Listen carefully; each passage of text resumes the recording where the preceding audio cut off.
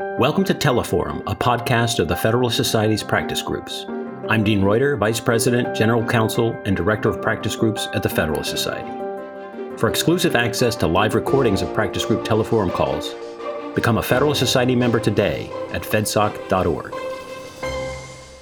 Welcome to today's Federalist Society virtual event. Today, February 7th, 2023, we are excited to present a litigation update in Groff v. DeJoy and the topic of religious liberty in the workplace. My name is Jack Capizzi, and I'm an Assistant Director of Practice Groups at the Federalist Society.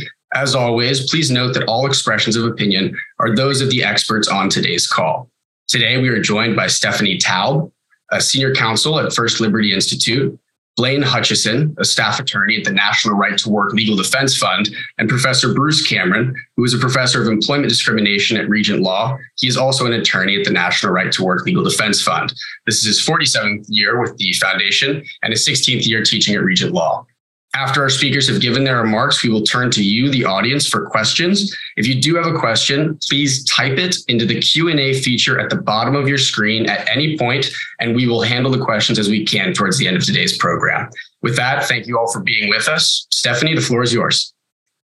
All right, wonderful. Thank you to the Federalist Society for hosting and to our friends Blaine and Bruce at National Right to Work for putting this webinar together.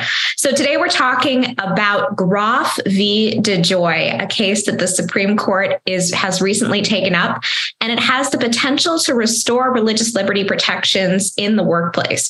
So this case provides an opportunity for the court to restore Title VII's protections for religious employees to what Congress intended before the courts watered it down. And we're essentially asking the Supreme Court to clarify the legal standard that applies when employees ask for religious accommodations. And so, in short, we're asking the court to apply the law as written and require employers to give meaningful religious accommodations to people of faith. Right now, I'm going to go over a very brief case background, history, questions presented. Then I'll turn the floor over to Blaine to really dive into the legal issue here of what the undue hardship standard means and what the arguments are in the case.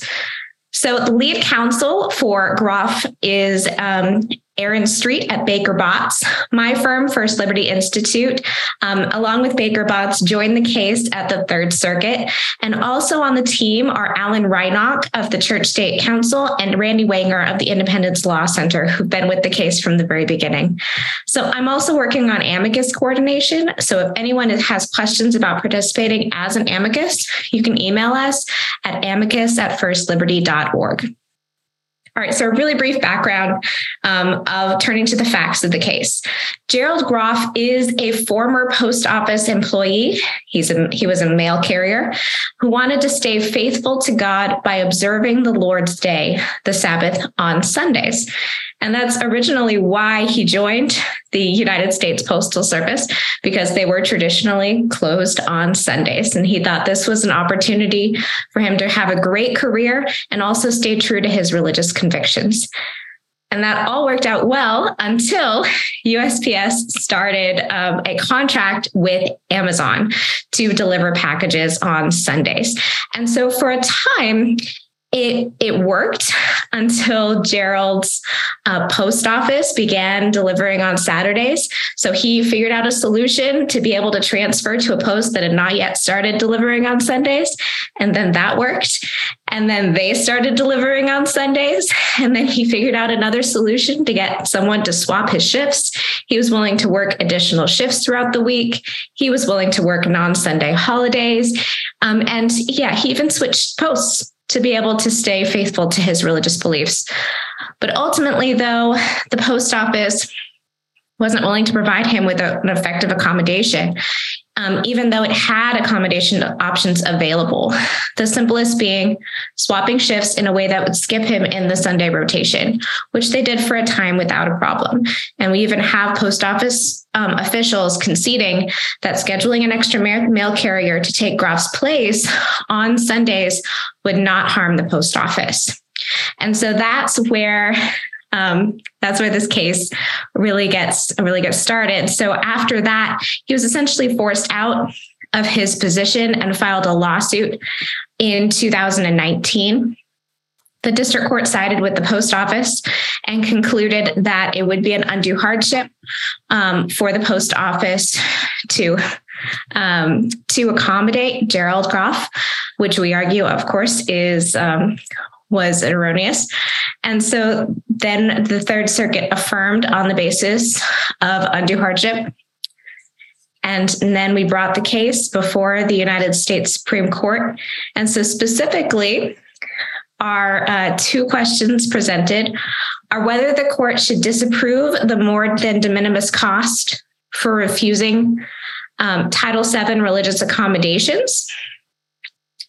And that standard was first stated in a case called TWA v. Hardison from 1977.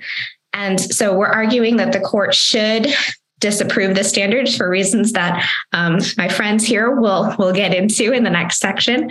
And then whether the second question presented is whether the employer may demonstrate undue hardship on the conduct of the employee's business under Title VII by merely showing coworker impacts rather than business impacts. So our argument is essentially focusing on the harm to the business as a whole is the proper standard. It puts the burden on the business to find a solution that works for everyone, coworkers and people requesting the religious accommodation alike.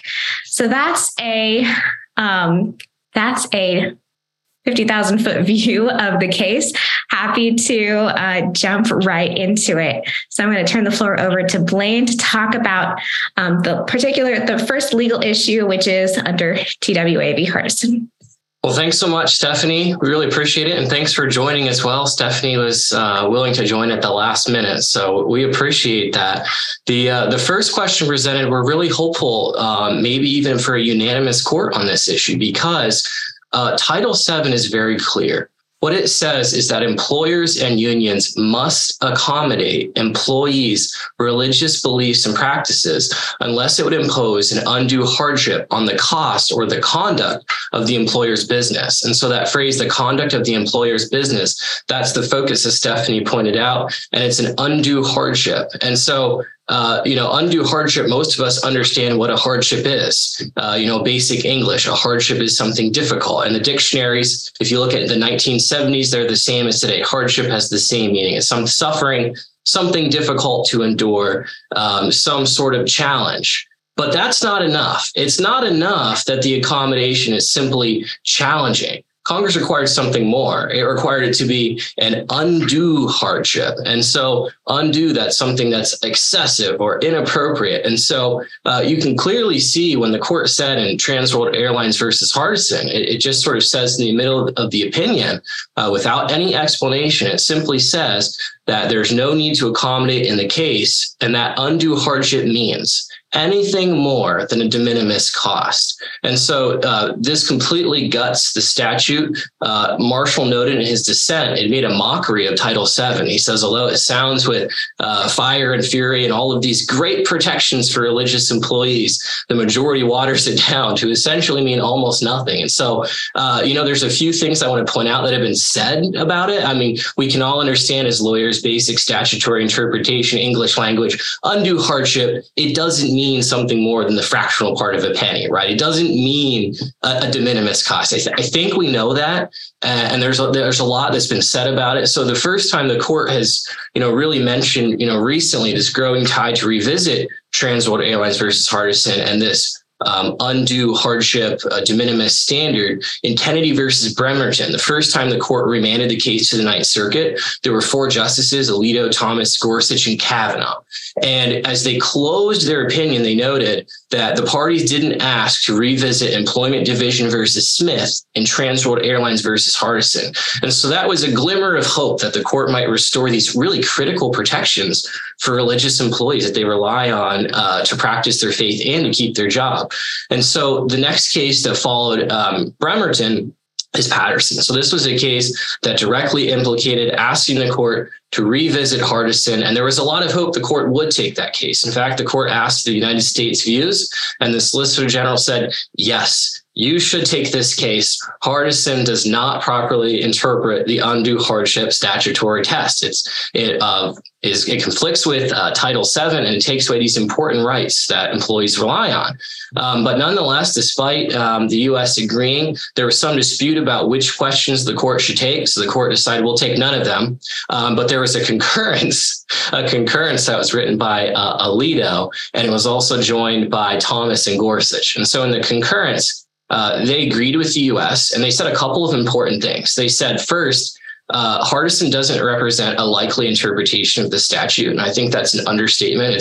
It isn't a proper interpretation, but they also pointed out, not only is it not in the briefs, not only does it not come from the parties in the case that all assumed, of course, undue hardship means much more than a de minimis standard. They point out the court gave no explanation, no analysis whatsoever for its basically offhanded remark that undue hardship means anything more than de minimis. And so, unfortunately, the court didn't take the case, but there's an important concurrence. Then there's two cases, Right to Work.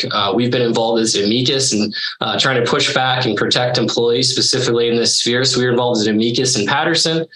We were involved as an amicus in Dalbreeze. The court didn't comment about not taking Dalbreeze, but at the same time, Small versus Memphis Gas and Light went up to the court. And justices this time, instead of concurring in not taking the case, this time there was a spirited dissent, so written by Gorsuch. And Gorsuch showed great displeasure the court didn't take the case. And in his words, he says, Hardison undid Title VII.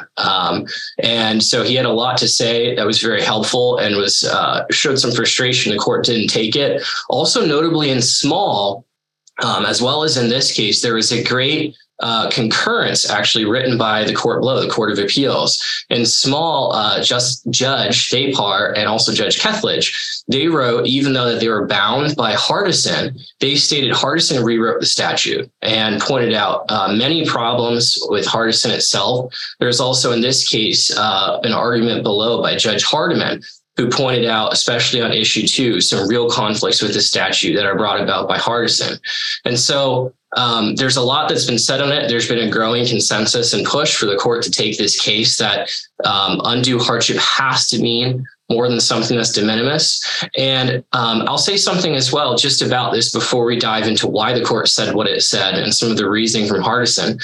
But in Hardison itself, even though the court says there's no duty to accommodate if the cost is more than de minimis, Justice Marshall pointed out the cost would have been de minimis in Hardison to actually accommodate Larry Hardison. He noted in the dissent, TransWorld Airlines is one of the largest employers and airlines in the world at the time. And the dissent reads that it would have been $150 for 3 months. So I don't know if it's $150 total. If someone knows, they can correct me, or if it's $150 each of those months. But his point was, this is a de minimis cost. This isn't even the fractional part of a penny for this huge employer. But the court made no effort to explain. It made no effort to elaborate. It simply said, out of hand, this is a de minimis cost. There's no requirement to accommodate. And so it said, you can fire this employee who simply, like Groff in this case, wants to practice his religious beliefs. And so... Well, can I just jump in here a minute? There's another fact in the Hardison case, and that is that Hardison got in trouble because another employee went on vacation for 2 weeks.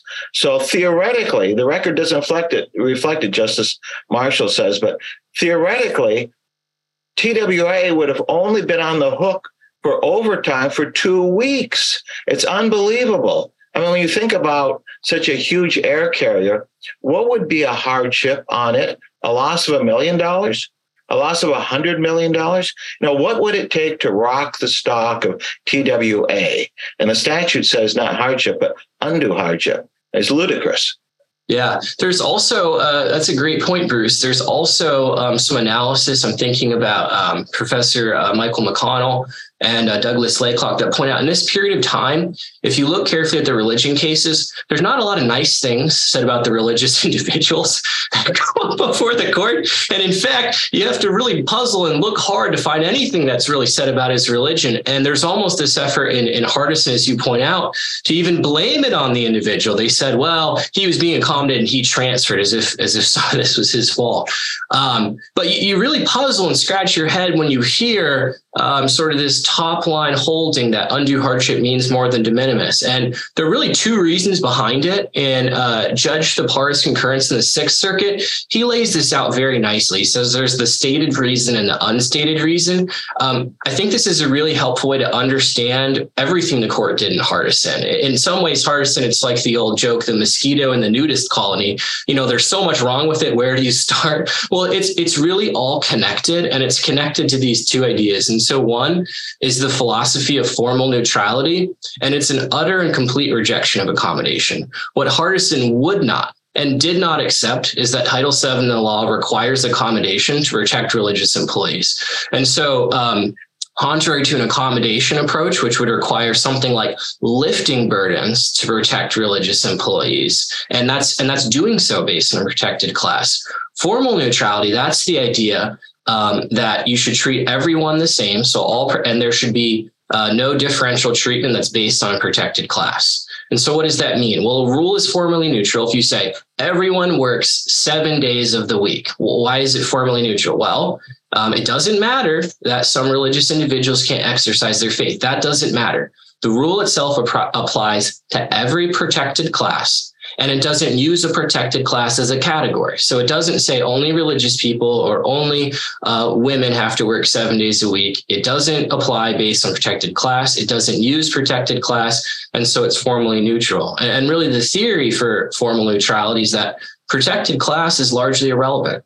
And so the best way to protect protected classes, so religious individuals, women, immigrants, is simply to prohibit employers from making decisions based on those protected classes. And so if an employer doesn't make a decision based on a protected class, in general, the presumption is that's something that's acceptable. And there's this underlying theory, this idea that immutable characteristics, something that a person can't change, those should not be a basis for losing a job or some sort of discrimination. So there's a distinction between what an individual chooses to do, and an employer may discriminate against on some personal choices, and immutable characteristics, things like race and things like sex, those things that make a person who they are, that they can't change. And so Title VII is based and grounded on this really canonical anti-discrimination idea of formal neutrality. And to some extent, Congress has decided it works and it's acceptable, but there's a real problem for religion. The problem is, unlike other protected classes, at least Congress has determined, unlike other protected classes, religion uniquely involves conduct. And so it involves not just what a person believes, but what a person practices. In fact, if you think about this, it'd be quite odd if you met someone that said, I'm an Orthodox Jew, but I don't do any of the things an Orthodox Jew does.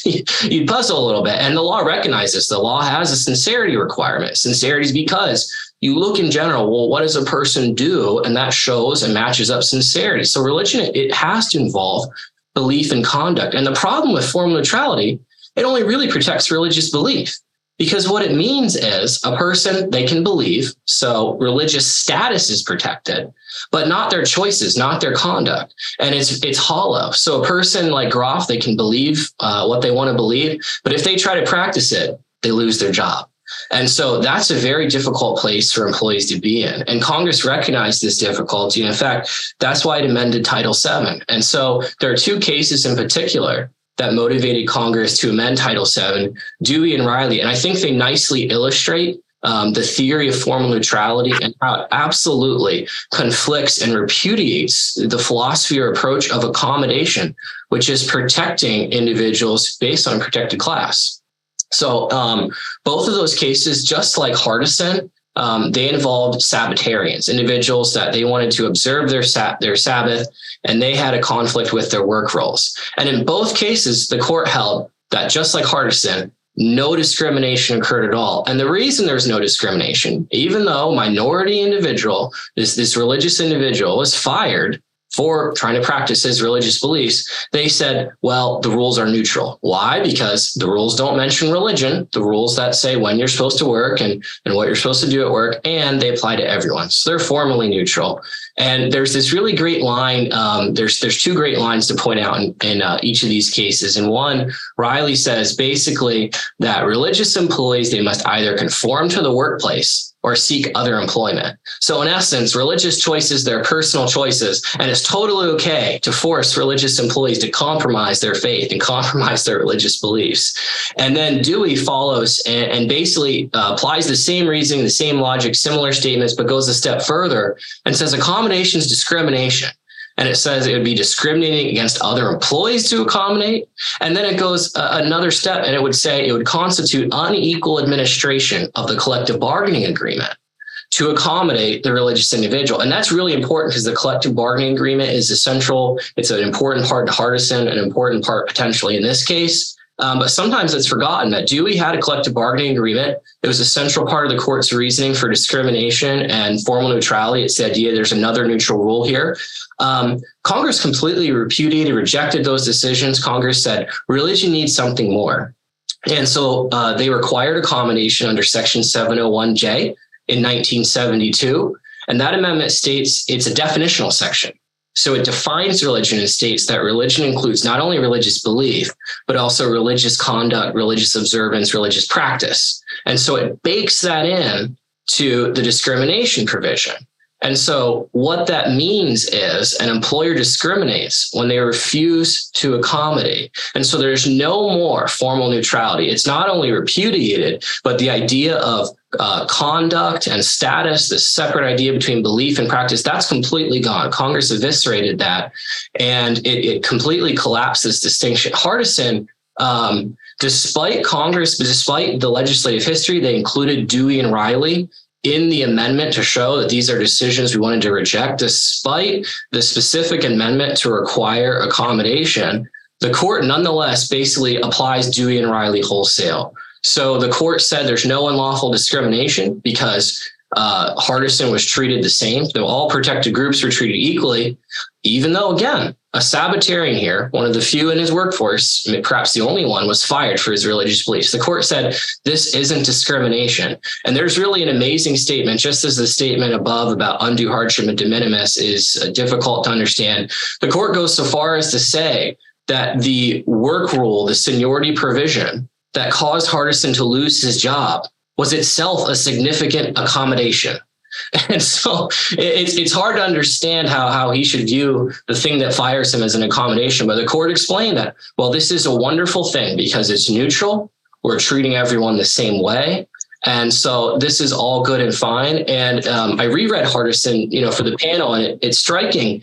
I think at least 3 times Hardison says the focus of Title VII is treating similarly situated employees the same way. In other words, reframing formal neutrality. We should treat people the same way. We shouldn't treat people differently based on protected class, and it utterly rejected accommodation. And as it closed, it continued to say things throughout like this.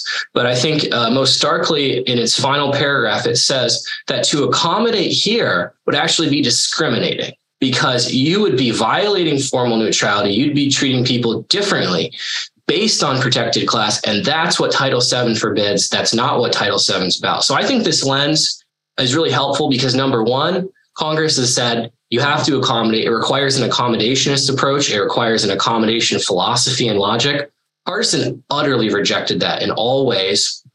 And even the de minimis standard, it's really trying to repeat this neutrality view. It's any effect, which we're going to talk about on coworkers, or on the business, basically anything that deviates from neutrality, we're going to reject that. So I'm next, Blaine. Yeah. The question then is, why did the Supreme Court and Hardison do what they did?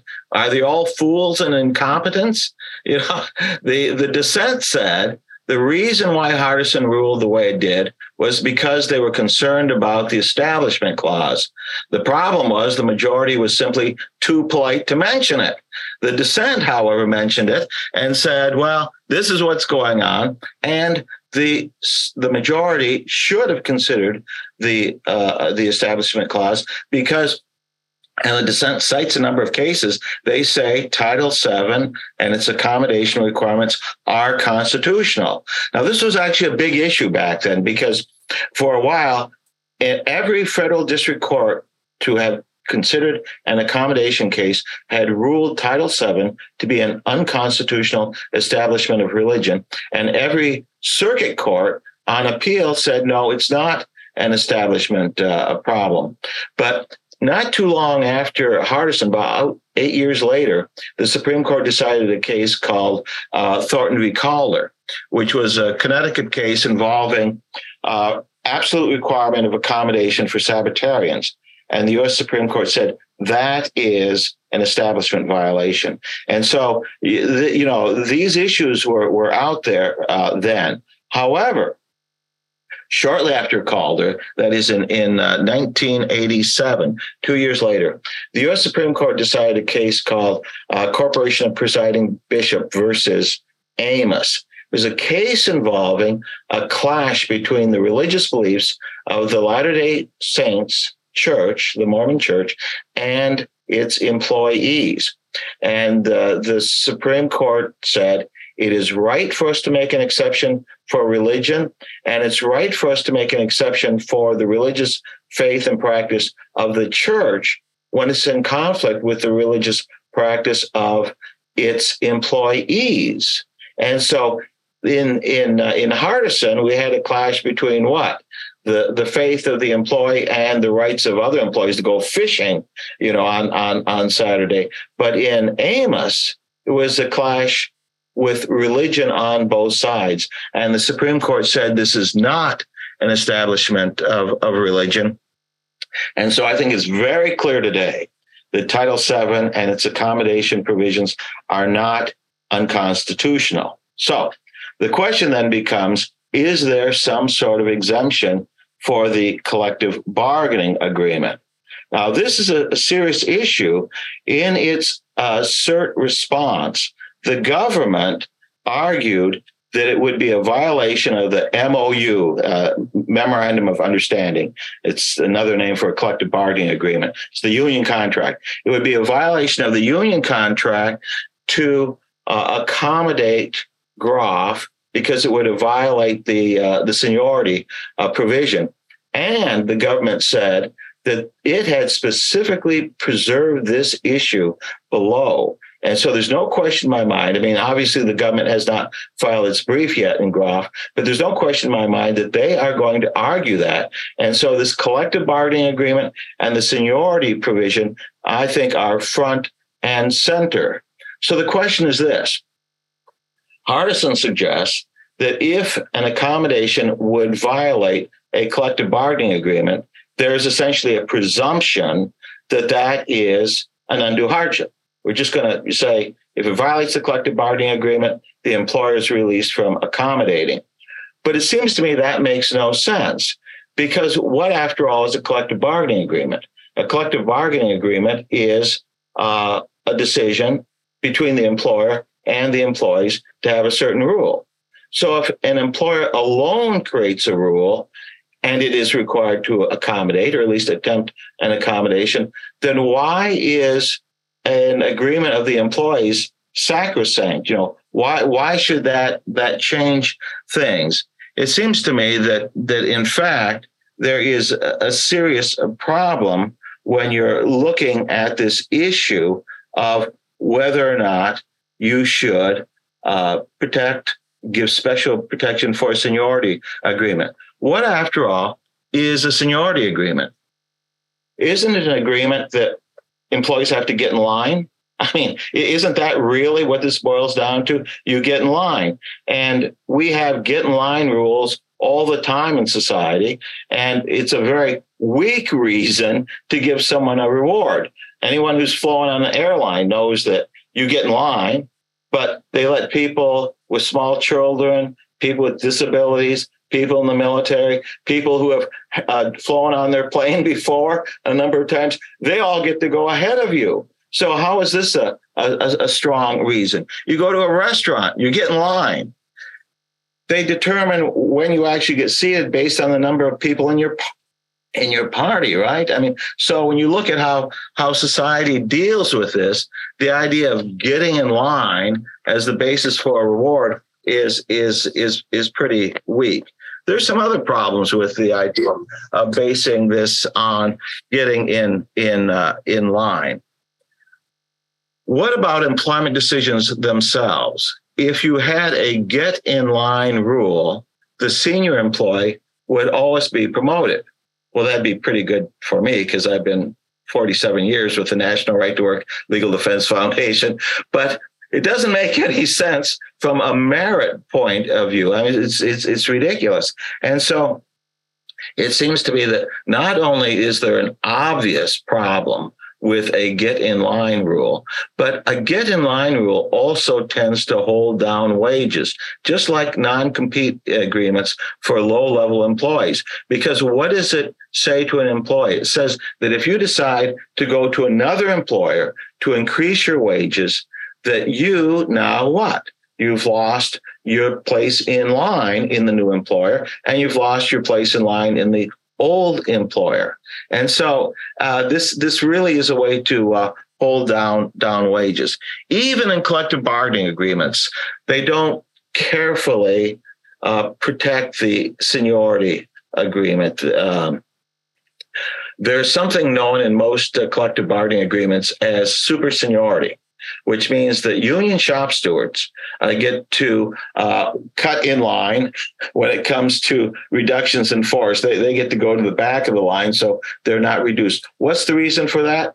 They somehow think it's a benefit to the union to have their shop stewards around. So that's an exception to the get in line. There's another exception to get in line, typically in collective bargaining agreements, and that is the reduction in force agreements. When you're deciding how to reduce employees, they generally have in that agreement a bumping rule that the senior employee can bump the junior employee and keep the senior employee's job, but it requires that the senior employee have a level of competence in that job. And so I think that the idea in the abstract, just as a practical matter, the seniority agreements should be protected is very weak when you look at both the collective agreement scenario and in society as a rule. The real evil, though, the real problem with the seniority agreement and the collective bargaining agreement is that it comes from exclusive representation. That is, Congress, government, has created a rule which says that every employee in the bargaining unit is divested of their right to represent themselves, and instead a union that the individual employees did not all choose gets to represent them instead. Now, this is completely antithetical to common law, and this is a violation of the anti-monopoly provisions because this is a monopoly in the workplace. And so this is the genesis for this idea that collective bargaining agreements somehow give passes to union and employer rules. And the Supreme Court in our case, Janus versus AFSCME, said that exclusive representation is, quote, a significant impingement on associational freedoms that would not be tolerated in other contexts, end quote. That's the court at page 2478. I think Title VII is such a context. And why is that? What's the reason for Title VII? The purpose of Title VII was to protect minority rights. What is the purpose of a collective, the exclusive representative? It is to represent majority rights and by its nature, exclude minority rights. I mean, if the majority is acting on behalf of the minority, they have failed in their task. So instead, as Hardison suggests, that there should be a presumption protecting a collective bargaining agreement, it seems to me that there should be a presumption that if a rule is collectively bargained, that it's hostile to Title VII and it's hostile to the minority rights. And so there should be a presumption that these are invalid as opposed to being valid. And if you've been around as long as I have, you know the dark history of organized labor and discrimination against women and African Americans. It's really rather outrageous what has happened in the past in the name of the majority. So I say that instead of the collective bargaining agreement automatically giving a pass to employers on accommodating, that the collective bargaining agreement should be presumed to be a violation of Title VII because it is a majoritarian rule, which is antithetical to the purpose of Title VII. All right, what about co-worker exemptions? Can I jump in? Sure, go ahead. Right, great. Just to clarify a little bit of the parties' argument here with respect to the collective bargaining agreement. So we're arguing that the court really doesn't need to get into this, the collective bargaining agreement and its application here, because the Third Circuit below didn't address it at all. It was not the basis for their finding undue hardship. And it makes sense because the way that Gerald Groff's his position was structured is that it didn't assign Sunday shifts based on seniority at all. It was just a random selection. So seniority doesn't come into issue here. So we argue even if you do address it, it didn't violate the collective bargaining agreement, and that might be why the Third Circuit didn't address it, didn't rely on it. And so the court, really the normal course of action here is we're asking the Supreme Court, it's a very modest ask, to clarify what the proper interpretation of undue hardship is. And then they can remand back down to figure out how that applies in any particular, or in this particular factual context. And so the question is, how do you interpret undue hardship? And we're really saying, so we've spent most of the time saying what it's not, which undue hardship does not mean minimal hardship. Undue hardship, we're arguing, should mean significant difficulty or expense, which is how it's been interpreted in several other statutes that require employee accommodations, such as the Americans with Disabilities Act. They define it in that term. So just as a matter of plain statutory interpretation, undue hardship should mean the same thing in these different similar contexts. And so we're arguing that it should be given the same interpretation that it's given in many other employment accommodation contexts. We've seen it even as recently in bills that have been introduced about pregnancy accommodations or nursing mother accommodations. So this is so that's focusing on the Hardison standard, and then remanding back down is what we're advocating for. I've had this discussion, Stephanie, with Baker and Bott's lawyers, and I think they're wrong. and the reason why I think they're wrong is if you look at the opinion actually talks about the rotational basis for assigning Sunday work. That rotational basis is part of the collective bargaining agreement. That is, it was agreed upon by the union. And if you look at the government's petition, the government specifically argues that it is the collective bargaining agreement that saves the government from having to accommodate. So I guess, it's a matter of predicting the future. But my prediction for the future is based on what the government said in their cert petition. And I think that's a pretty good indicator of what they're going to say on the merits. So I think the collective bargaining agreement is going to be front and center. Clearly in Hardison, the collective bargaining agreement was given special privileges. And so we'll see. I mean, would it be easier for you not to have to break the collective bargaining agreement? Absolutely. Go for it. I don't think the forces on the other side are going to let you get away with that.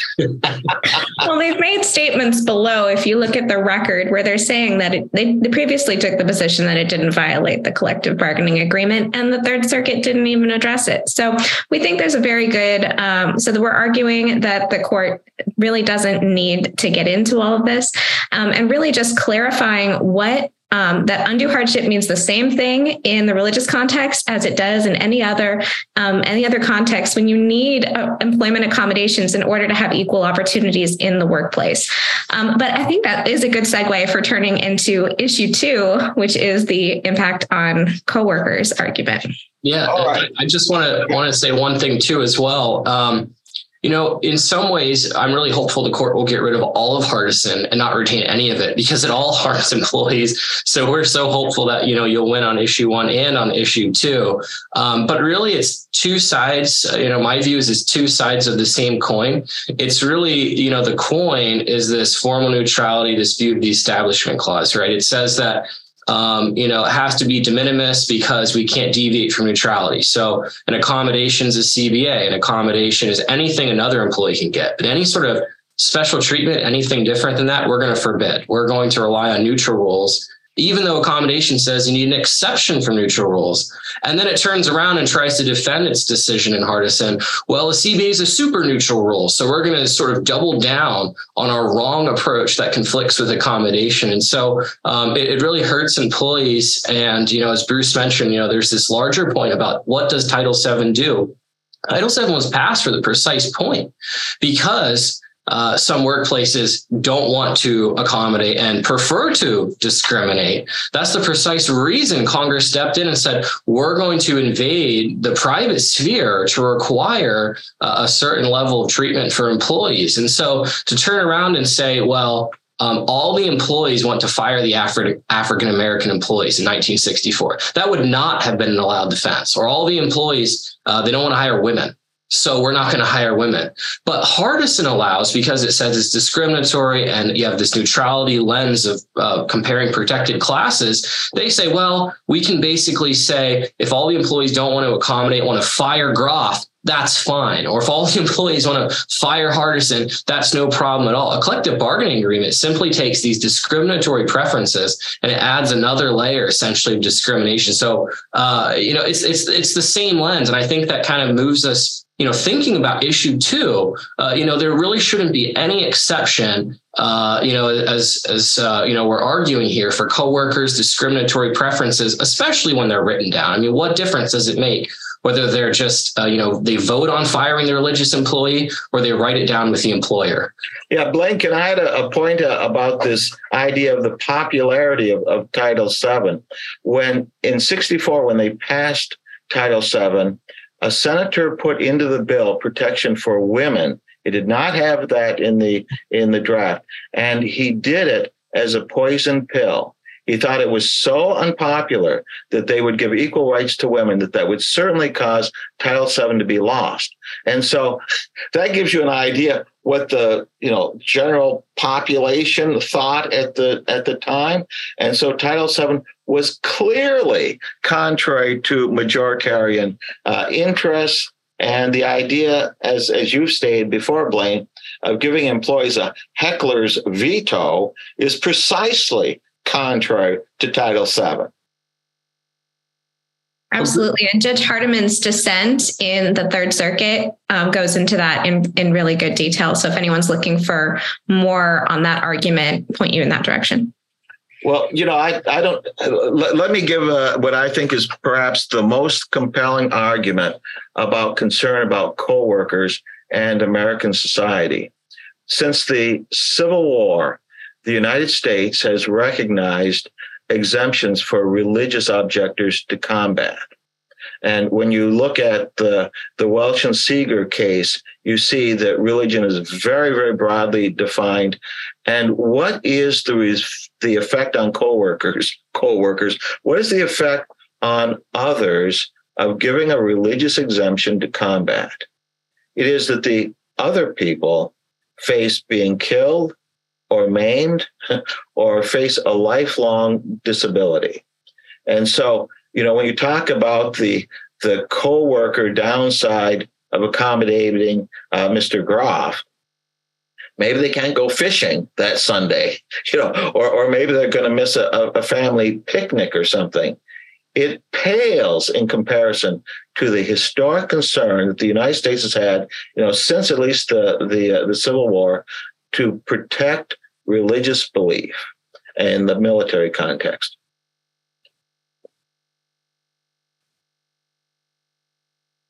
Well, I think we're getting close to the end here for questions. I'm skimming through. It looks like we have a handful of questions. Stephanie, is there anything you want to add about issue 2? Yeah, so I think just a good way to look at it is to remember who really has the power to make these accommodations and figure out what's the best way to make this work. It's the employer, especially if we're talking about big employers like big corporations and big government agencies. A lot of times they have the ability to make accommodations that may not occur to the particular employee that's requesting the accommodation.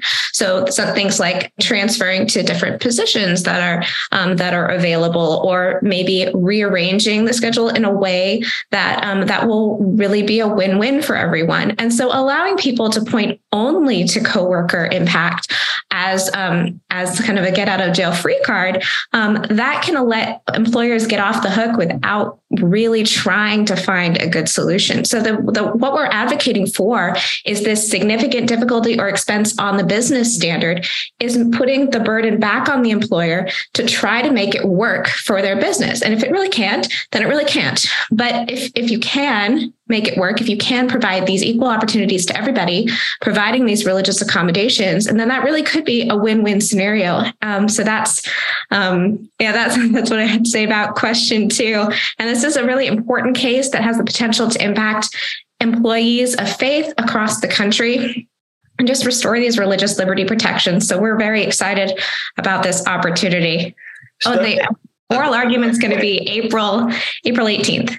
Yeah, Stephanie, can I opine on this? The significant difficulty standard that you mentioned comes from the ADA, and I think that's a bad standard to argue, because what are you trading? You're trading undue hardship for significant difficulty. Is a difficulty as bad or as high a mountain to climb as hardship? I don't think so.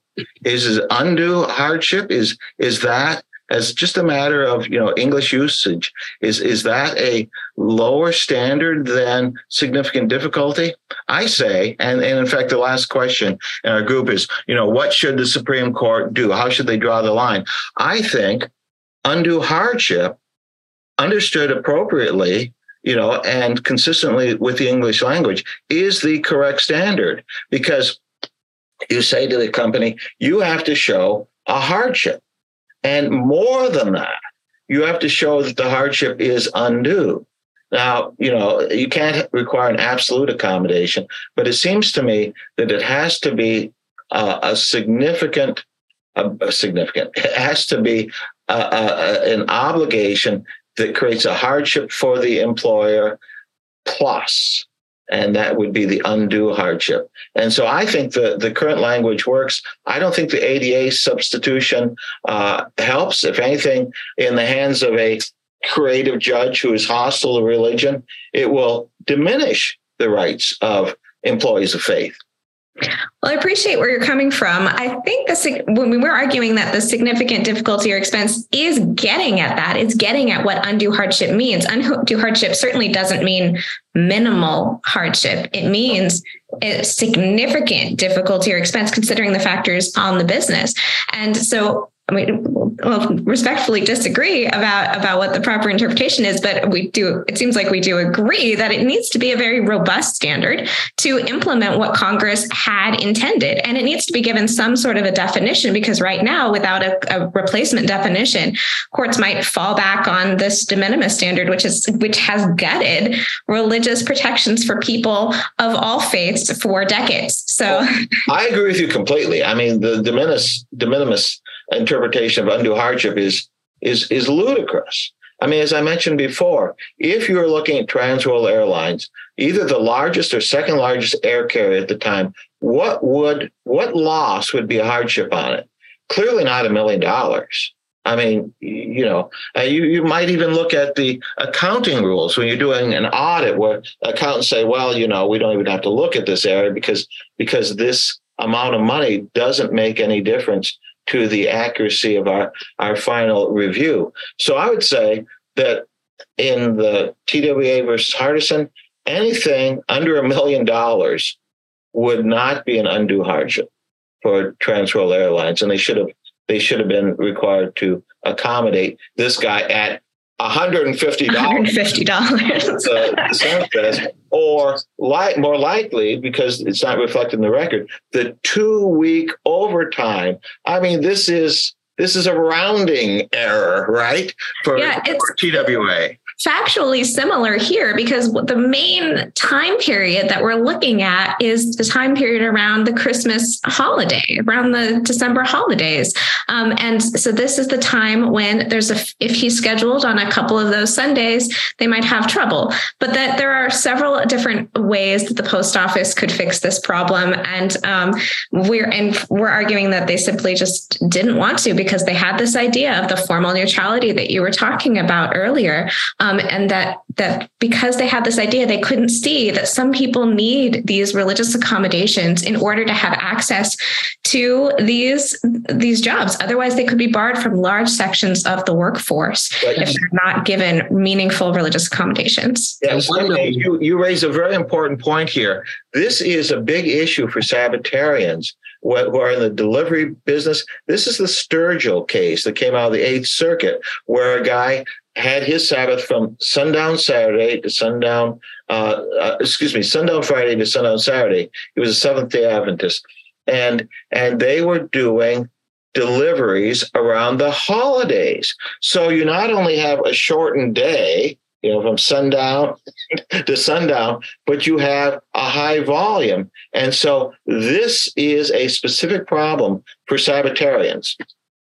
Yeah, Abercrombie is something we haven't talked about as well, but Abercrombie really puts, it says that Hardison's reasoning is wrong, and Abercrombie does approach it from the perspective of formal neutrality, but it says that accommodation is special treatment. So there's certainly a way, as Stephanie talked about, special treatment or favored treatment is nice language, but I actually prefer to go back to, if you look at Sherbert versus Verner, Justice Brennan says accommodation is nothing more than neutrality in the face of religious differences.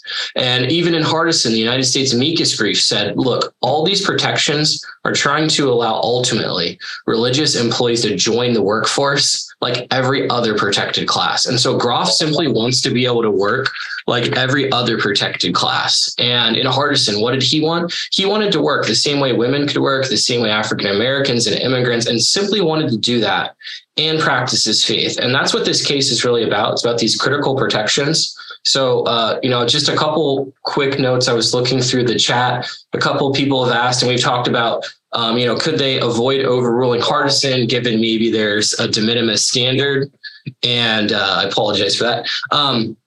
But really what's gone on here from Hardison is the de minimis standard has allowed any cost whatsoever as a per se rule in the lower courts to reject these critical protections for religious employees. So, $150, even any cost, a lot of times it's rejected by employers, it's rejected by others. So, I think that it's likely that we get a large or perhaps consensus in issue 1. It's been so harmful and it deviates so sharply from Title VII. Yeah, one of our questions is whether or not the chief is going to assign the opinion to Justice Kagan to forge 5 votes.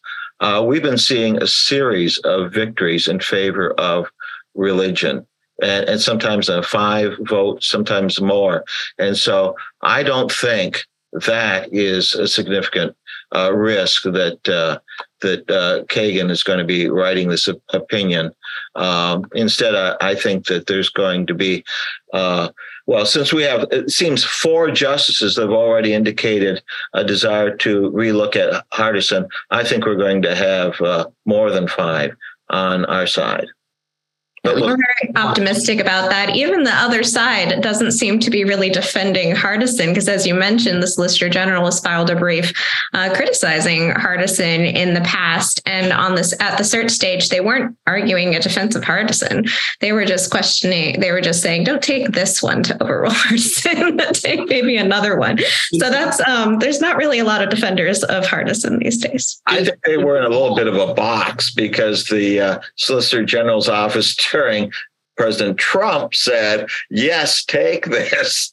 And so In small, in the brief in opposition, they in fact admit, I think their language is, we admit Hardison is not the best gloss on Title VII. And they're supposed to be defending it. So, even the defenders aren't defending Hardison. And that's why, potentially may rely on this coworker impact, some of these other theories that, as Stephanie points out. Another comment from Abercrombie. Abercrombie says you can't add words to the text of the statute to make it do what you want to do. The text says here, undue hardship on the conduct of the employer's business. It doesn't say hardship on a union or a CBA or coworkers or anything else. It requires accommodation unless it would, impose some great expense on the business.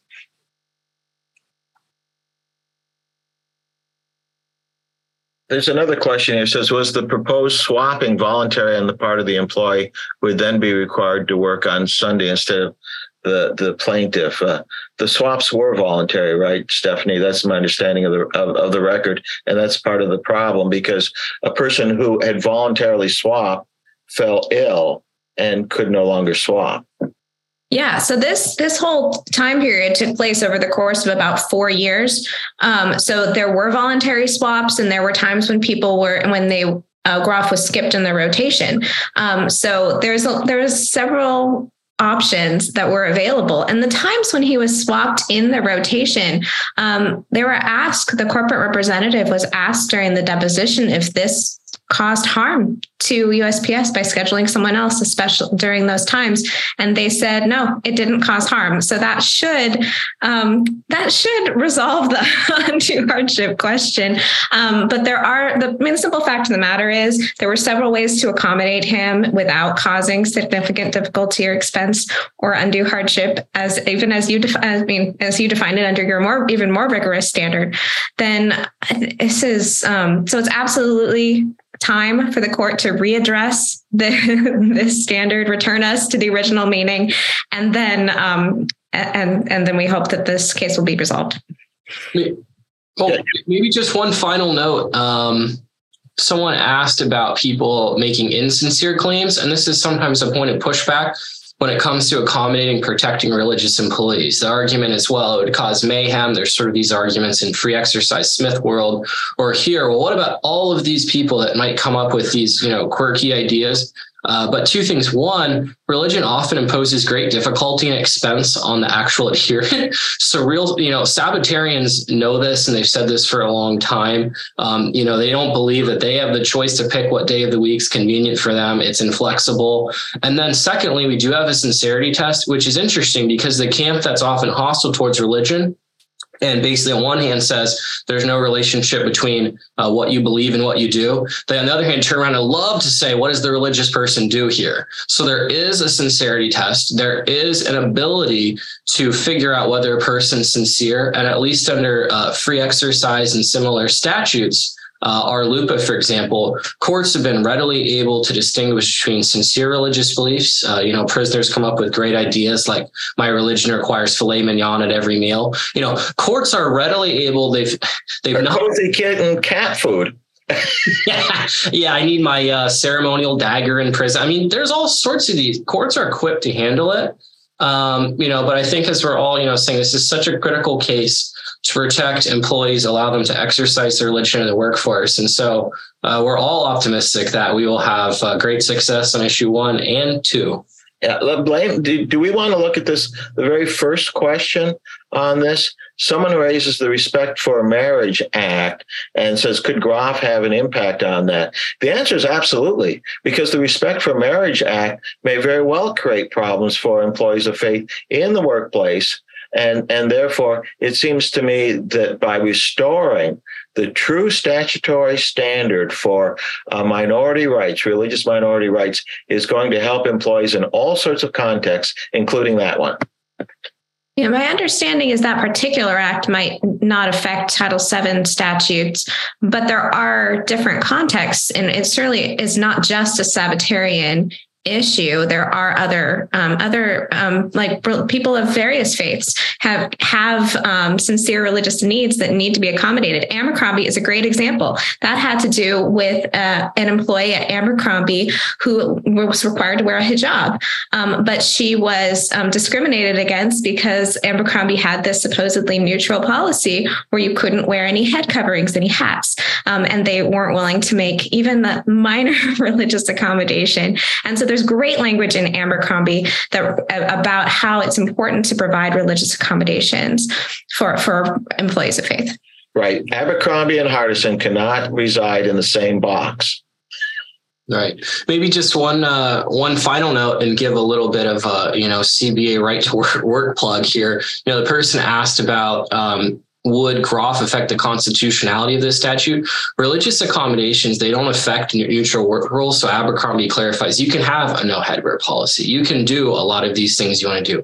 You can have even CBAs. What we've learned, and Bruce and I represent individuals with religious objections to compelled union support, that the CBA doesn't trump Title VII. You can still have your CBA, but what Title VII does, what free exercise, all the accommodation for religion does, is it allows religious employees to simply exercise their faith on the same basis as other protected classes or live in society like other individuals do and maintain their sincere religious beliefs.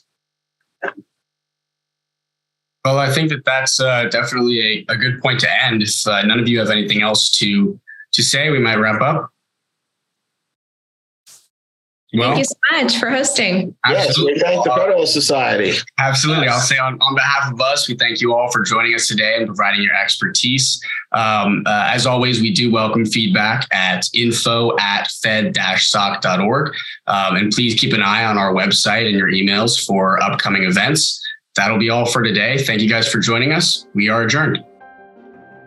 Thank you for listening to this episode of Teleform, a podcast of the Federalist Society's practice groups.